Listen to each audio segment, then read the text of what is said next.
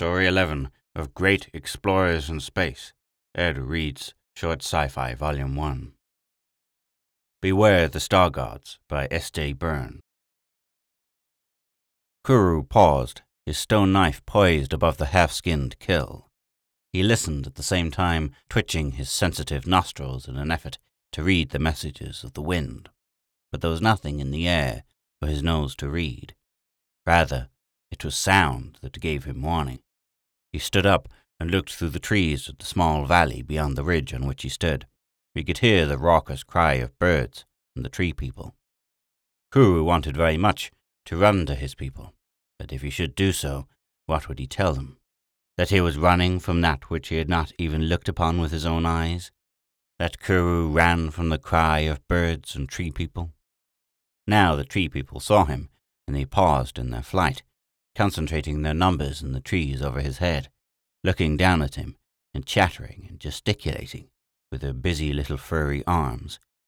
He was aware that they recognized him as a hunter and the enemy of the murder beast, and he was proud, knowing that they were appealing to him now in the face of this new and greater enemy, whatever it was. He could see that they were pointing at the sky. The sky. Only the gods lived in the sky. He felt the hair along the base of his neck stand out stiffly. Something great and terrible was coming out of the sky. The thing was long and rounded and shone brightly like the stars. It sparkled in the blue-white light of the triple suns, like a lovestone brought from the faraway caves beyond the great river, and it was floating down on pillars of fire toward the valley. It was becoming bigger and bigger, as were Kuru's large black eyes. Fear began to give place to Kuru's wonder. How had such a thing ever come to be? And what was it doing in the sky? What was it? It was big, far bigger than Kuru could have imagined. When it came to the ground, it crushed and burned dozens of great trees, and there it sat, motionlessly and without sound, as though a mountain had dropped from the sky to stay there forever. Suddenly, in the shining surface of the great sky jewel, a long black hole appeared, and even as he watched, something glittering began to emerge from it.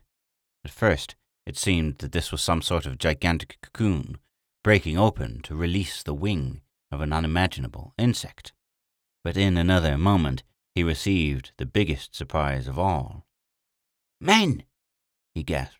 "What are men doing at that sky jewel?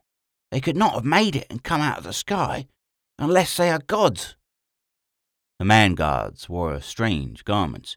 They were amazingly frail and beautiful-looking people, like women in their fairness of skin and their almost complete lack of hair on their bodies. Kuru felt that he could have broken one of them with each hand, but what strange strength of magic did they possess to make this shining cave that brought them from the sky? He heard a ferocious roar which emanated from the region of the sky cave. It was a murder beast. He saw several of the man-gods run to the gleaming sort of fence at the edge of the wing that had extended itself out of the black hole. They were looking downward. Now here was something Kuru could understand. In the face of the terrifying murder beast, he would be able to tell whether or not these people were weaklings. He saw one of them extract a small object from his garments. When this small object was pointed downward in the direction of the roaring murder beast, a thin, bright line of light appeared below it, and the murder beast's roar was cut off. Kuru's teeth chattered slightly. Undoubtedly, he was looking upon the representatives of a race of gods. They could command the powers of lightning. Still, he could not run away even now, because only a female would come screaming home to tell of what she had merely seen from afar.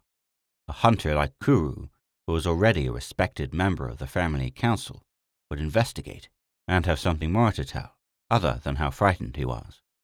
On the contrary, he must show how brave he could be. He must get closer to the sky cave of the gods and watch them for a while. "Infrared picked it up. It's something pretty big, over in that tall tree. Been there since before sundown." Patience, cunning, warm-blooded, large size, do you think?" "Now don't let's get back on that again." "But Henderson said he saw one with his binoculars up on that ridge. early this afternoon. Good God, Frank, can't you realize you're being victimized by an old complex? Why is it we have to find human beings on other worlds? We've been searching the stars unsuccessfully for more than a millennium. This is our farthest reach out into the galaxy. Yeah, by God, it's almost 600 light years, 20 years by chronology, and 2 for us even under trans-sea time contraction. That, my friend, is some traveling. It's a beautiful planet, just like Earth was supposed to be once. You know, sometimes I think civilization is a disease. That's a great idea. So we're microbes infesting the universe.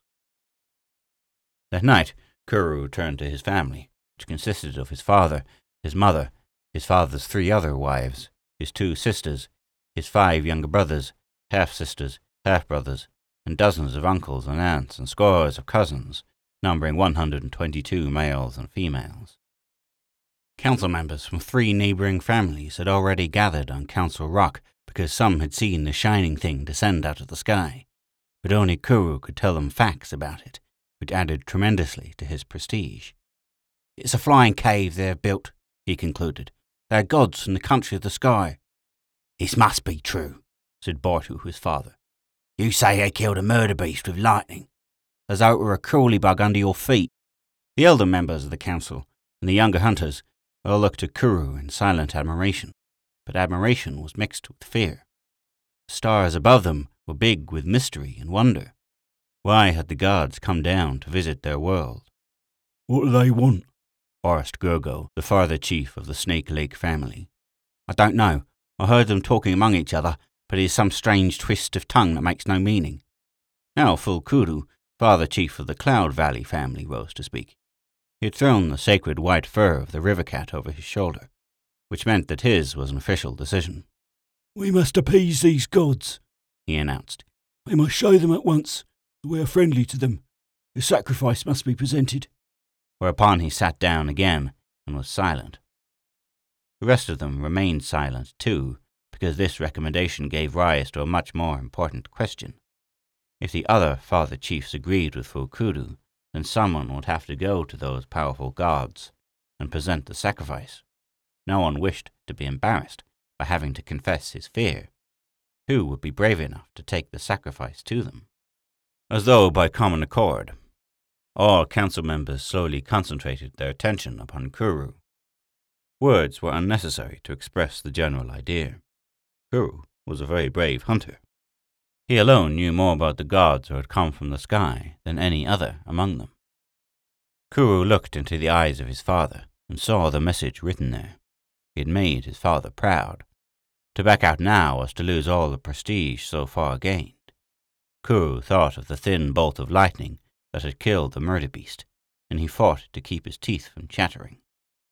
Slowly he stood up, throwing his own white fur over his brawny shoulder. I will present the sacrifice, he said, and his own voice sounded strange to him. It was hard to believe he had said such a brave thing as this. Durla, Kuru exclaimed, what are you doing here? He lowered the heavy, horny-head beast to the ground and looked at his sister in amazement. She was almost his own age, and the prettiest female in the family, with her long black hair and her large black eyes and firm young breasts. He himself had killed the murder beast whose fur encircled her shapely hips. I would be with you in this danger, she answered pleadingly. None of the other males dared to go with you. Our father's pride would be complete if a female of the great cliffs were as brave as Kuru. But you must go back. I do not know what these gods will do. They may kill me. Durla ran forward to her brother's side, placing her hands on one of his hairy arms. And this is a greater reason for me to be with you, brother, so that your spirit will not travel alone into the sky country. Kuru looked down into his sister's eyes and grinned. You are my favourite sister, he said. Come, perhaps when they see you, they will not think of killing. He shouldered the horny-haired beast again, and the 2 of them continued across the floor of the valley toward the shining sky cave of the gods. Mother of God, Frank, what is it? Seeing is believing. Look down there in that small clearing. Oh, no, it can't be. Well, you were the guy that was saying they might be here. What I need is witnesses then. I'll signal general call. You get cameras and the recorders out. By God, it's incredible. Yet it's true. The first extraterrestrial humans ever discovered in over 1,000 years of space exploration. This will be something to stir up their blood back home. People were beginning to lose interest even in galactic exploration. This is it, boys. We finally discovered our own kind. I wouldn't go far as to say that. Those are obviously primordials. That male is half hair, and the other half is all brawn. The female is surprisingly clear-skinned. For a primordial gal, she isn't bad. What are they doing down there? Looks like they're waiting for us to do something. Don't you get it? We're from the stars, therefore we're gods. That quadruple-horned goat-like animal at their feet is a sacrifice. We're supposed to accept it. Hell, we'll accept them all. Let's get them on board. Hold it a minute, man. Keep your voices down. You're gods now, not monkeys. Take it easy. Can't you see how the female cringes behind the male? Both of them are half scared out of their wits. By their own evaluation, they are braving death to do us honor. We have to gain their confidence. Well, if they're defying death itself, maybe they'd come on board if we lowered the ladder to them. We can try it, but let it down slowly, and smile. Remember, you are benevolent gods. If they intended to kill us, Durla, they would have done so by now. See, they smile at us. Look, something is coming down. It is a shiny fence. It is like the vine steps for climbing cliffs. That's it, Darla. Either they're coming down or, Kuru, they want us to come up. The two of them stood there in the small clearing, looking at the vertical, shiny fence that had come down to them from the great ledge, where the man-god stood, up at the top of their sky cave. Again, Kuru's great muscles twitched with the instinct to run. Had he been alone, he might have done so, but in the eyes of his brave sister, he could not do this, even though it might cost him his life. Still, the godmen looked very friendly. They were beckoning to him to come up. Gritting his teeth and emitting a low growl to give himself courage, Kuru threw the horny-haired beast across his shoulder and approached the shiny fence. You stay here, he told his sister. No, Kuru, I'll come behind you, no matter what happens. He shrugged, ashamed of his own fear in the presence of her surprising courage. He grabbed cross pieces of the shiny fence and began to climb, knowing that Durla was close at his heels. The great, smooth ledge, with the shiny fence around it, was larger than he had expected. A group of 12 man-gods stood there, waiting for him. None of them, he noticed carefully, had a lightning stick in his hand, though at least 5 of them carried the terrible weapons at their sides. After pausing once to make sure that he was not to be attacked, Kuru climbed up onto the ledge and threw his sacrifice down. Then he turned to help Durla up. The two of them stood facing the people from the sky. Finally, Kuru said to them, We bring you sacrifice and make peace. The gods are welcome to this land. Durla tugged at his arm. We should bow down, she advised. Brother and sister fell to their knees with bowed heads. That ought to make a good picture for you, Henderson. They're eating out of our hand already. Here, fellow, get to your feet. You too, Black Eyes. Don't forget the sacrifice. Better accept it so they won't be offended. Besides, maybe it's edible. We could do with some fresh meat. Maybe. Maybe is right. I don't think my system could get used to real steaks again. That looks like some sort of goat. Maybe just like mutton. Hey, Frank, that cave girl sure goes for you. Look at her take you in with those big eyes. Guess that's because Frank's more their size. Open your shirt a little more, Frankie, old boy. Show 'em the hair on your chest. Shut up, you guys. Do you realize what this means? Yeah, love at first sight. Man, pipe down. Whether you like it or not, this is quite a historical moment. Now, the first problem is one of the communication and contact with the rest of their people. We could get out the flyer and take them home. That's right. We'll do that when we've tried talking to them and taken some more pictures and recordings. What do you make of that fellow's language, Ken? Primitive, but with a pretty good smattering of syntax. There were some definite inflections. I'd say they're about ready for writing. By God, that guy must have the strength of a gorilla. This sacrifice animal weighs a ton. Give me a hand, Mike. Well, I come from that expression he's wearing as a snarl, but I guess he's trying to smile. Well, who's going to shake his hands? Okay, Frank, you be the hero. You think you've never seen a hand before? He's afraid to touch you. Now he's going to... Ah! Yipes. If he can hurt Frank, then I'm not shaking hands with him. I'll shake hers, though. They say women used to go around like that in Bali. Now, just take it easy, men. I think that hairy fellow is doing a splendid job as it is. Can't you see how nervous he is? He's broken out into a sweat. He's watching us like a wild animal. Instinct is struggling with intelligence. Don't make any quick moves.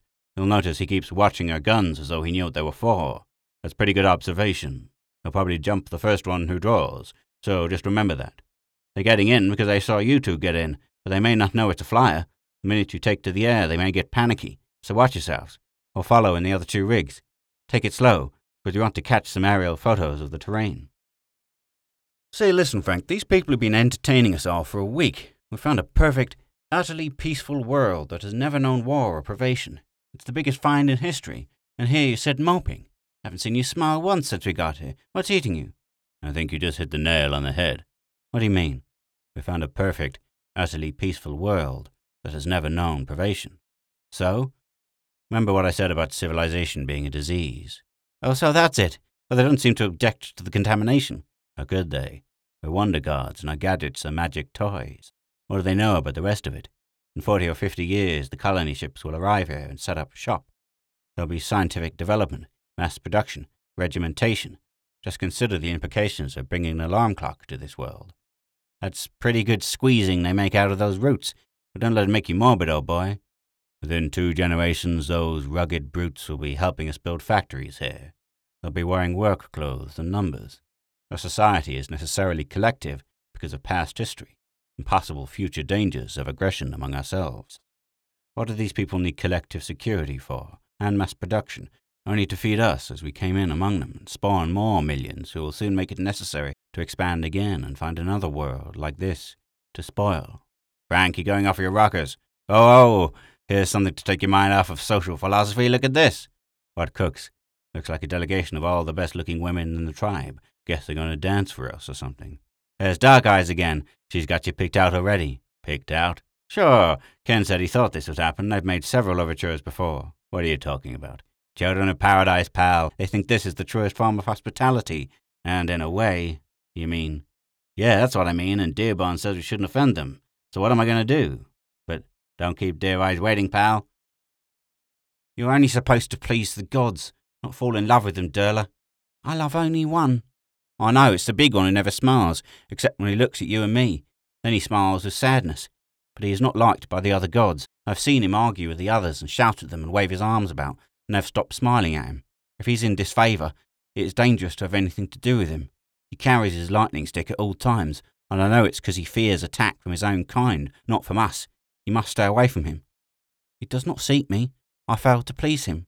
He is a god, and you are a woman. But Sigala and Bulbini. I know, some of the gods have been lonelier than the others. That is the only reason. The big one, who is called Fronk, has not yet... It's just as well.